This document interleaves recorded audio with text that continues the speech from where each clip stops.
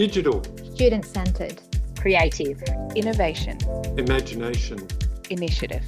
Stories that matter. I'm Chie Adachi, and this is Tales of Teaching Online, brought to you by Deakin Learning Futures. Hello, and welcome to another episode of Tales of Teaching Online. I am Chie Adachi, and I'm really excited to be talking to one of the very well-known leading scholars in higher education research, Professor Phil Dawson.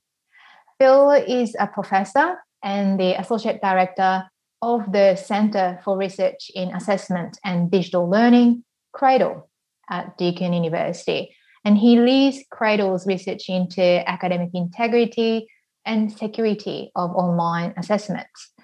His most recent books include Defending Assessment Security in a Digital World, which just came out this year, and the co-edited volume along with other CRADLE researchers called Reimagining University Assessment in a Digital World that came out last year.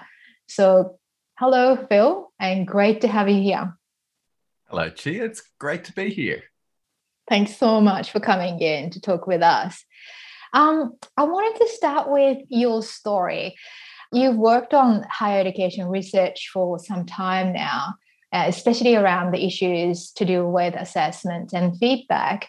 Could we start by you talking to us about who you are, give us a sense of who Phil Dawson is as a researcher, scholar, and person? Yeah, sure. I work in CRADLE, and I'm really interested in assessment and taking that really, really broadly. So sort of anytime anyone makes a judgment about what someone's capable of, that's where I want to be. And feedback fits in there as well. So I've been working around that at CRADLE since 2015, and prior to that, some other universities, including a stint at Deakin Warrnambool. In CRADLE, we've really been working on feedback in some really exciting ways with a real focus on sort of what students do with feedback, and that's where a lot of my work sits. I also do a lot of work on what I'm calling assessment security, and I reckon we'll probably go into that a bit later, but I'm really interested in how can we know that someone's done the work themselves in the sort of circumstances that we'd like them to do it in. So that's sort of the academic self of me. So today, I think we'll be talking a lot about your new book, and congratulations on your new book, the Defending Assessment Security in a Digital World, Preventing E-Cheating and Supporting Academic Integrity in Higher Education. Talking about the timelessness of your contribution to the field when, especially last year, many were transitioning to teaching and doing assessment online. And I really enjoyed it. And your book very much challenged me to think further about the roles that especially technology, I think, plays in a variety of areas to do with assessment these days. And so before getting started with those questions about your book and assessment security in particular, would you like to give us an elevated pitch on what your book is really about? Yeah, sure. So the book is it's really a book about cheating. It's about what can we do about cheating in this world where we can't see students, we're not with them so much in online learning, and they have access to a range of different sort of cheating services, cheating products, etc. And on the other hand, there's a lot of technology vendors trying to sell us a solution to that. How can we sort of try and navigate all of that? It's also a book that, I've used the word cheating a few times there, and the field of academic integrity can sometimes be a bit uneasy about focus on cheating, which is the bad thing. There's often quite a focus on sort of positive academic integrity, which is very, very important, and I think quite a complementary thing to the focus of the book. But sadly, we can't just focus on the positive. We are required, in Australia, we're required by law to focus on the negative, the cheating part as well. So it's how we're going to balance those two things together. Great. So that's a great segue to my next question then. Can you unpack the meaning of assessment security for us? So in your book, and you just mentioned that assessment security is a complementary argument for academic integrity. You write, academic integrity is like stopping a bank robbery by addressing the social determinants of crime. Assessment security, on the other hand, is about guards and bolts. So what is assessment security, and why do we need to care about that now? Yeah, so with assessment security, it is the focus on the negative, the punitive or the adversarial sort of side of things, where academic integrity has really tried to position itself as positive about changing the predictors of cheating. So assessment security is that sort of hard-nosed attempt to stop cheating, to deter cheating, to detect it, to see if it's happened. And it's not easy. And it's something that we need to get better at. In our research studies that we've done at Deakin, we've found that people can get better at detecting cheating, for instance, but perfection's usually unattainable. So yeah, assessment security is the negative, the adversarial, the punitive, the detecting counterbalance to the positive mission of academic integrity. And that makes sense to me. And you talk about two key features of assessment security. One is about authentication, and the other one is about control of circumstances. I wondered if you want to talk about that. Yeah. So authentication is really about knowing that the student is who they say they are, and that who they're claiming has done the work is the person who has done the work.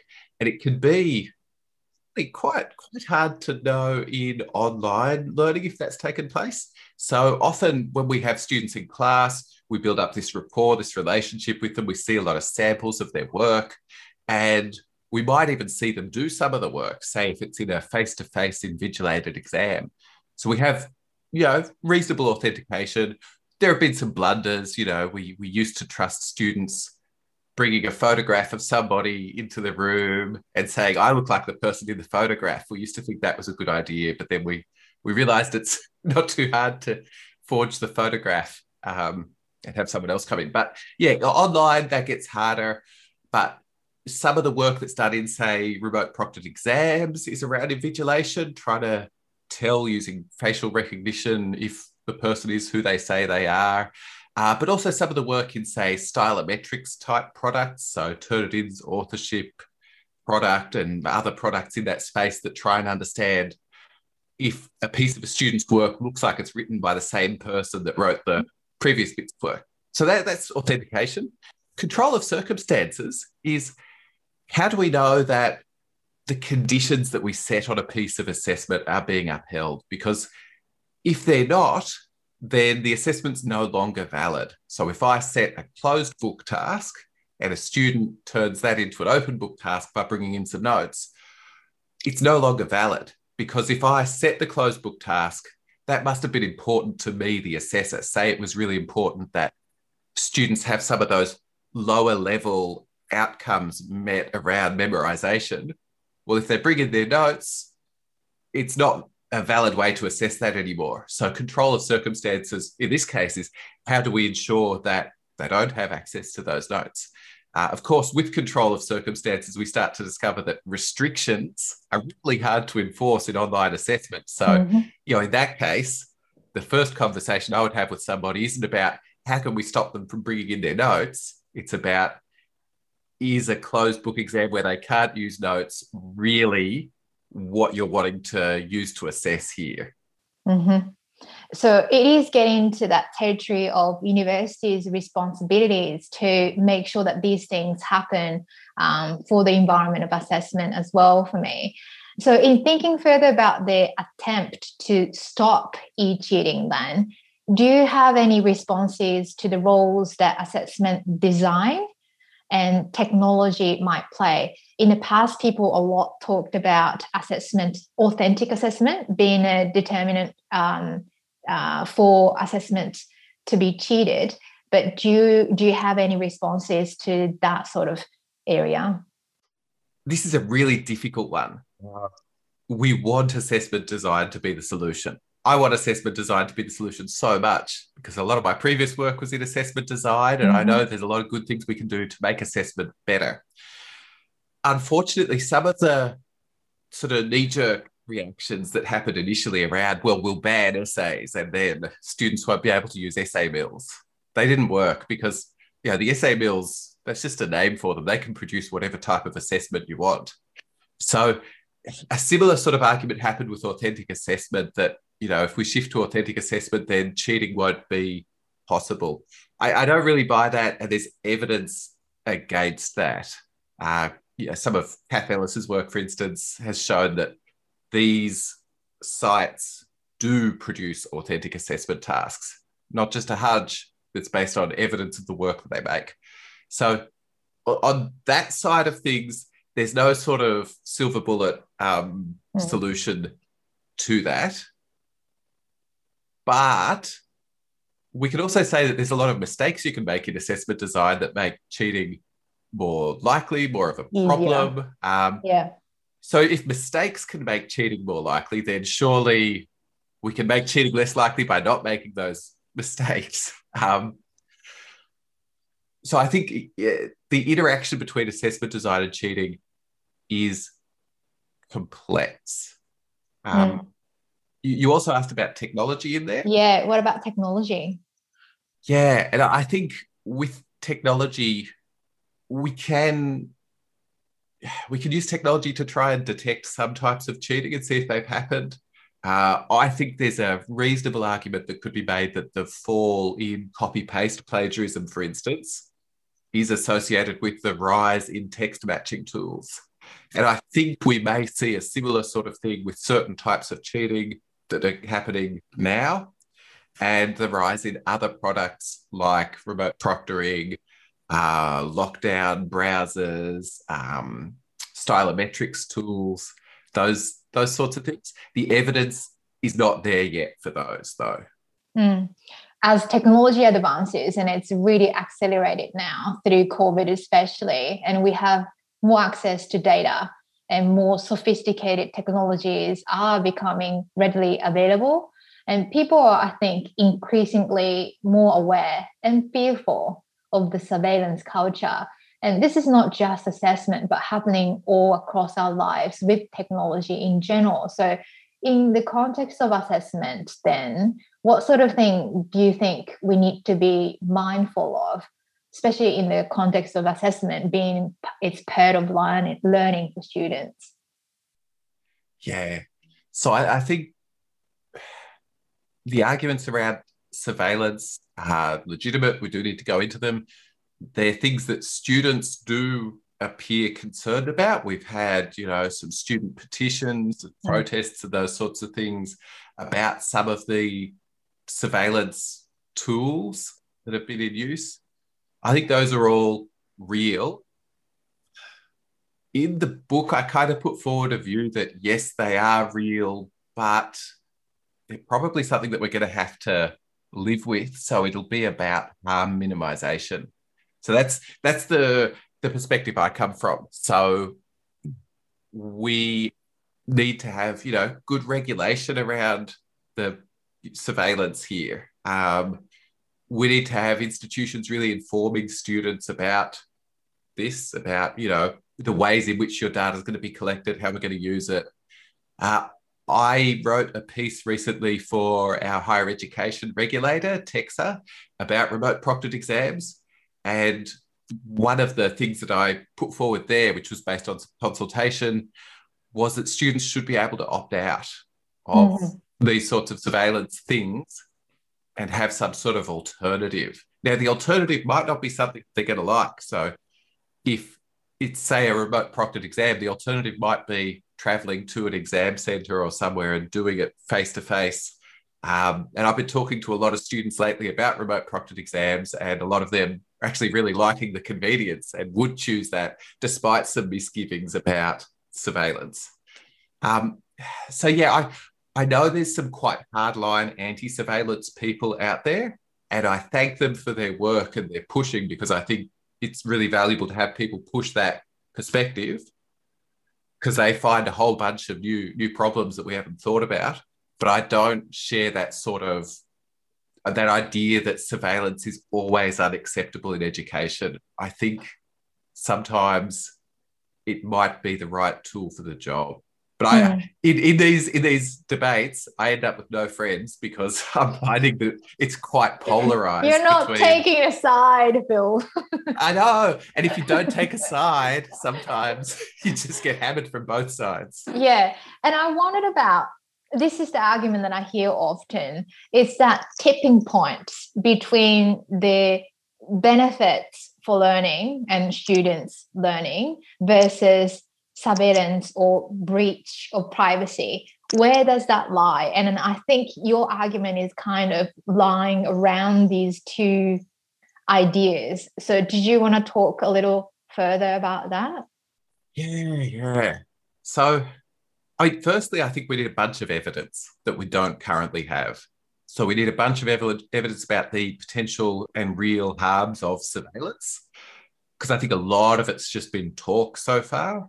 And we need evidence about the potential benefits of the surveillance, because again, a lot of that's talk and a lot of that's us needing to trust the promises of vendors. And in the book I talk about my efforts with various types of vendors to do research studies and the fact that usually they're not that interested. I still hold out hope that I will have a great research partnership with one of them in the future. I do. And so you talk about that in the book as well. It's courageous. It's call to action for the vendors and the industry. Yeah, we need that. And it's without those two things, we're kind of in a state where we're dealing with a lot of opinion about it, which is fine. In assessment, I know more broadly, we don't have the evidence that we would like to have about everything to make the decisions we want, but this is so high stakes. I think we really do need that sort of cooperation. One other sort of angle on this is that we've sort of, with exams, our default approach with exams has historically been at the end of every unit course module, we're going to have an exam. And I think that's a terrible approach. I think we need to zoom out to what matters at the degree program level and find out the points where we have the key moment of assessment of something and secure that moment. And in the other moments, those should be assessment for learning moments. And we don't need to secure assessment for learning. So the idea that we might have a remote proctored exam in every unit, I hate that. But the idea that we would never have any exams in any units, well, I don't like that either. I think we need secure assessment much more infrequently than we currently have, but we need it to be more secure. Yeah, and I'm fearlessly nodding here. Is that idea of pragmatic assessment with the signature assessment to be secured, and we need to be carefully designing for that. It's a good message here as well. So can we talk a little bit about the penalties? And we kind of started to talk about the responsibility that universities hold. And in chapter 2, you talk about penalties. So penalties for cheating need to be appropriate, you say. Penalties that fit the circumstances need to be considered. So what does that actually look like? And how do we face the consequence of cheating with the penalties that university might consider? Yeah, this is a really difficult one. So we need some sort of schedule that has the penalties. So it can't be something arbitrary that's decided in the moment. So we need a schedule that says it. I think the first thing that we have to do if we have a moment of cheating that we're sure about to the extent that we need to be sure, which at Deakin is on the balance of probabilities. It's not beyond reasonable doubt. So what that means is we think it's more likely than not that cheating has occurred, rather than we're sure cheating has occurred. The first thing we need to do is not accredit the person for the learning outcomes that they have cheated on. And I think that's probably a nice middle ground we can all meet on. People shouldn't get credit for things they haven't done. And in my view, that's not actually punishment. There's no punishment there. If the role of assessment is to see what people have done and from that infer what they're capable of, we can't do that from cheated work. So there's that sort of first layer. You don't get the credit if you didn't do it. The next layer, the role of that is kind of murky in a sort of punishment/deterrence sort of state. And I think for that, we need to look at how effective our detection approaches are and balance them off against the sort of punishment, because I think at the moment, higher education doesn't have very good detection approaches. So the deterrence of the penalties needs to be quite large to kind of counteract that. In a first instance of cheating that could be seen as, a lack of understanding of what to do. We see that so often in, poor referencing or copy pasting where people sincerely didn't know that wasn't okay. I don't think we need a big punishment side of things. I think we need to focus on the educative. In more egregious cheating, and there I would put contract cheating, paying someone else to do the work for you, for example. I think that needs to be quite severe, and Australian universities have been quite severe with that. So, going as far as revoking degrees from people who have graduated, which is about as severe a thing that we can do. I also think we need to have ways for students to come to us without us detecting them, come to us and say, hey, I've got a problem, I've done this thing, and we can work with them on another way. And I would really recommend some of the work that the University of New South Wales have done on that. A culture of disclosure in your book. Yeah. And, they have, I believe it's called something like Courageous Conversations with students who come to them and just admit, hey, I've done this, I need help. We need more of that sort of thing, as well as better detection methods. So it's a range of strategies to deal with a range of e-cheating. Yeah, it is. And it needs to be public and out there, and students need to be able to see it and understand it as well, rather than have it be hidden under 10 links of policy documents. Yeah, it can be quite complex, often the policy procedures and language, especially in that. So I like you to talk a little bit about your last chapter. And as a practitioner myself, I really enjoyed this chapter. It's kind of written in a slightly different tone, and it's almost like call to action, as you start by saying e-cheating is here to stay. So what can we do about it? And so you might like to frame your answer to my next questions around this chapter, but what would you say to teachers out there listening to this, especially novice ones, I think, in thinking about assessment design, assessment security, and technology, I think, to some extent, especially in online and remote contexts? Any advice on how they might best tackle on this issue? So you're right. That last chapter is really, it's a plea to people about stuff that you could actually do. I think it's great in an academic book to have that. Here's my personal view. I've given you the high end perspective that's couched in lots of references and whatever, but this is what you got to do. So I guess in the chapter, I sort of focus on 5 key things. I'm not going to go into all of those in detail. I guess one of them is around focusing on assessment security and academic integrity at the same time.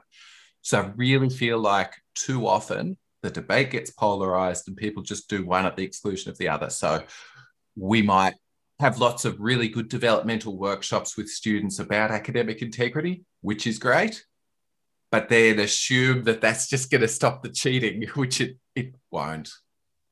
Or we might do the reverse. We might just punish everyone that we catch cheating and do nothing to develop that sort of capability and attitude and ethical stance towards cheating. So I think there's a really important balance to do there. So have a look at what you currently do. Do you do anything in your unit around academic integrity? Do you do anything to build that culture? And some of that could be as simple as talking about it when you are teaching, talking about integrity and ethics. Because we know that things like professional ethical behaviour and academic integrity are linked to each other. So what do you do there? What do you do to secure your assessment against cheating? And how do you know that that actually works? So I guess that sort of slight audit. Another one of the big things that I push in that chapter is that sort of perfect is the enemy of good. I really like that one. Yeah, because I think we in trying to stop cheating, the conversations sometimes go, I've got this great way of stopping cheating. And then I'll go, well, that the evidence suggests that maybe that doesn't work, or on its own, that won't do everything. And then it can lead to this real defeatist thing of, if that doesn't work, then what can I do? The thing is, no single solution is going to fix it. And we'll never get to the perfection that people want. So we've got to accept that we will make small incremental improvements over time that are going to make things better.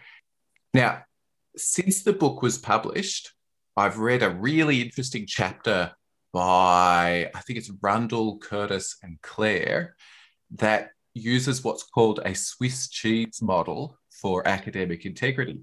Now, I don't know, like this, with COVID, there's been a lot of these sort of Swiss cheese models, which is, to deal with the pandemic, masks on their own are not going to work, and social distancing on its own is not going to work. And, there is no single layer that's going to stop COVID. But if we get enough of these layers of Swiss cheese together, then we'll do a pretty good job of stopping it most of the time. And the Rundle, Curtis and Claire chapter takes the same approach, but to, what I'm calling assessment security. So layers of things together are going to help us improve. And I really want us to think that way rather than looking for the one solution. That's a great analogy with the COVID, layers of approaches that you need to put on to tackle this issue. And also what I like about that principle is that it really builds on that narrative about educational endeavor is iterative and it's an ongoing commitment to learning and teaching. So, it's a really good message there. Thank you, Phil. I think these are really good conversations and really unpacking your latest book about assessment security. And I have another question about the writing of this book. You talked about this in different forums, I think. You using Pomodoro to produce this book in 7 weeks. And so I wanted to ask you about that, how you tackled the writing of this book in such a focused and effective way. Yeah, so I did write this book in 7 weeks. However, I thought about this book for maybe 18 months or even 2 years prior to starting to write it. Oh, good. And it was the thinking. So a lot of thinking, a lot of just messy notes, whatever, a Google Doc on my phone that I just add ideas to as I go, that enabled me to be able to do the writing part then, because I'd done a lot of the thinking. So I guess that's, that was a big thing. And the other big enabler was I had 7 weeks that I negotiated with various people to be able to write the book. So there were people who did some of my other things in life for those 7 weeks. And that's, when people go into that monk-like, single focus mode, it's important to remember the things that enable that. So I had some great people helping and enabling me to do that. But then it was a case of setting those Pomodoros. So that's 25 minutes of work, sit down, do the 25 minutes, have 5 minutes off, sit down again for 25 minutes, 5 minutes off. And in those 25 minutes, the only thing I was allowed to do was write. I wasn't allowed to do anything else. I wasn't allowed to go read relevant research or do editing of the book. It was just sit down and do generative writing on the book. And it worked. And I am really happy that it worked. I'm going to try and do that again for my next book. The key thing is just getting rid of those distractions for me was so powerful. So, that even went down to having noise cancelling headphones on with white noise and just blasting that. So I'm purely focused on the one thing. Do you even have unproductive days? Because I can't imagine you being unproductive at all. My productivity is actually very sporadic. I would say in my academic life, it's going to sound horrible, but most days are unproductive days, but some days are very productive days. And those productive days enable me to produce what I produce. So I'll sit down and I'll write a journal article in a day or two, but I couldn't do that 5 days a week. So for me, I read a great book called Deep Work by Cal Newport, and it sort of helped me to understand how is it that people get those chunks of time in life to do writing, and how do they change themselves so they're able to do that. But I'm really interested in, how do I do that? So at the moment, if you were to look at my diary, I actually have some days that have a few hours blocked off, and that time just says deep work in it. And in that time, I have to go back and work in that kind of monk-like mode, only one focus, turn the email off, disappear from the world. Yeah, and that's a really important message. And I think the approach here too, because academia increasingly is a complex space with competing priorities. And I see my colleagues being pulled into lots of different things. And so I was wondering, if you had a message for those out there who are striving to produce research work, but with the recognition of there are lots of different types of work that academics are now asked to do. You hear a lot about WAM issues, competing priorities and so forth. And for you to write this book in such a way that has a huge impact as a researcher, what sort of message would you like to share with those academics who are really trying to publish more and do more research? Yeah, I think it's a really hard time to be an academic. So that's the first thing I would really acknowledge that. I've worked in teaching intensive, teaching and research only roles over my career, and I'm really lucky to be in a predominantly research only role at the moment, which is great. So I know I have a special position. So the things that I say are not going to be transferable to everybody. But with those caveats said, I think it's about carving out a little bit of time, and that may only be 25 minutes, where you are focused on just the one thing. So I think that's part of it. Another one is to always have a paper that you're working on that's your no excuses paper. So it's the paper that you never have an excuse. You're never waiting on anybody else. You're not waiting on data. You're not waiting on some approval. You can write this. So when you do get that time, if you can't work on that collaborative piece that you're working on with somebody, work on this one. So always have the no excuses paper, because too often when it comes time to write, people have a lot of excuses. So but when you are writing, write. Don't do other things. Don't write and edit at the same time. There's also a bit of a shift in the way that you think about research and some people are going to hate this, but think about research in terms of the outputs. Because if the research doesn't end up in those outputs, you might have had impact on a community of people or something, and that is commendable. But the broader world out there doesn't know about what you've done. So change the thinking in terms of research really towards an output focus so that you're not just doing a lot of stuff.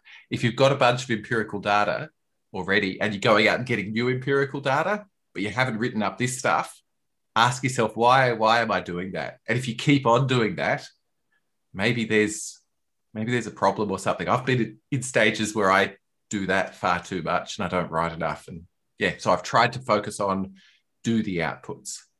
Really good questions to guide us thinking as well. And one term that comes to my mind if I was to describe you as a researcher, a very strategic researcher.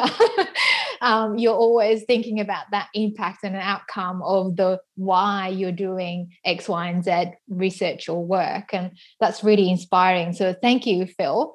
So I think I've asked all the questions I wanted to ask you, but I wondered if you like to add anything to wrap up this conversation. Because I've just done a book, I'll do the plug thing. Just that if you're listening to this and you're at Deakin and you've enjoyed what I've said, there's a copy of the ebook in the library, and it's a good copy and you can download chapter PDFs. So I know that really matters to me when I'm reading ebooks. I hate the online things. And if you're not at Deakin and you're listening to it, then maybe ask your librarian to get a copy so you too can do that. Great plug.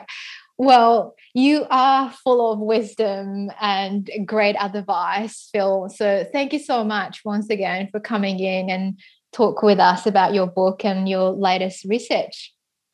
Thanks so much, Chie. I've really enjoyed it.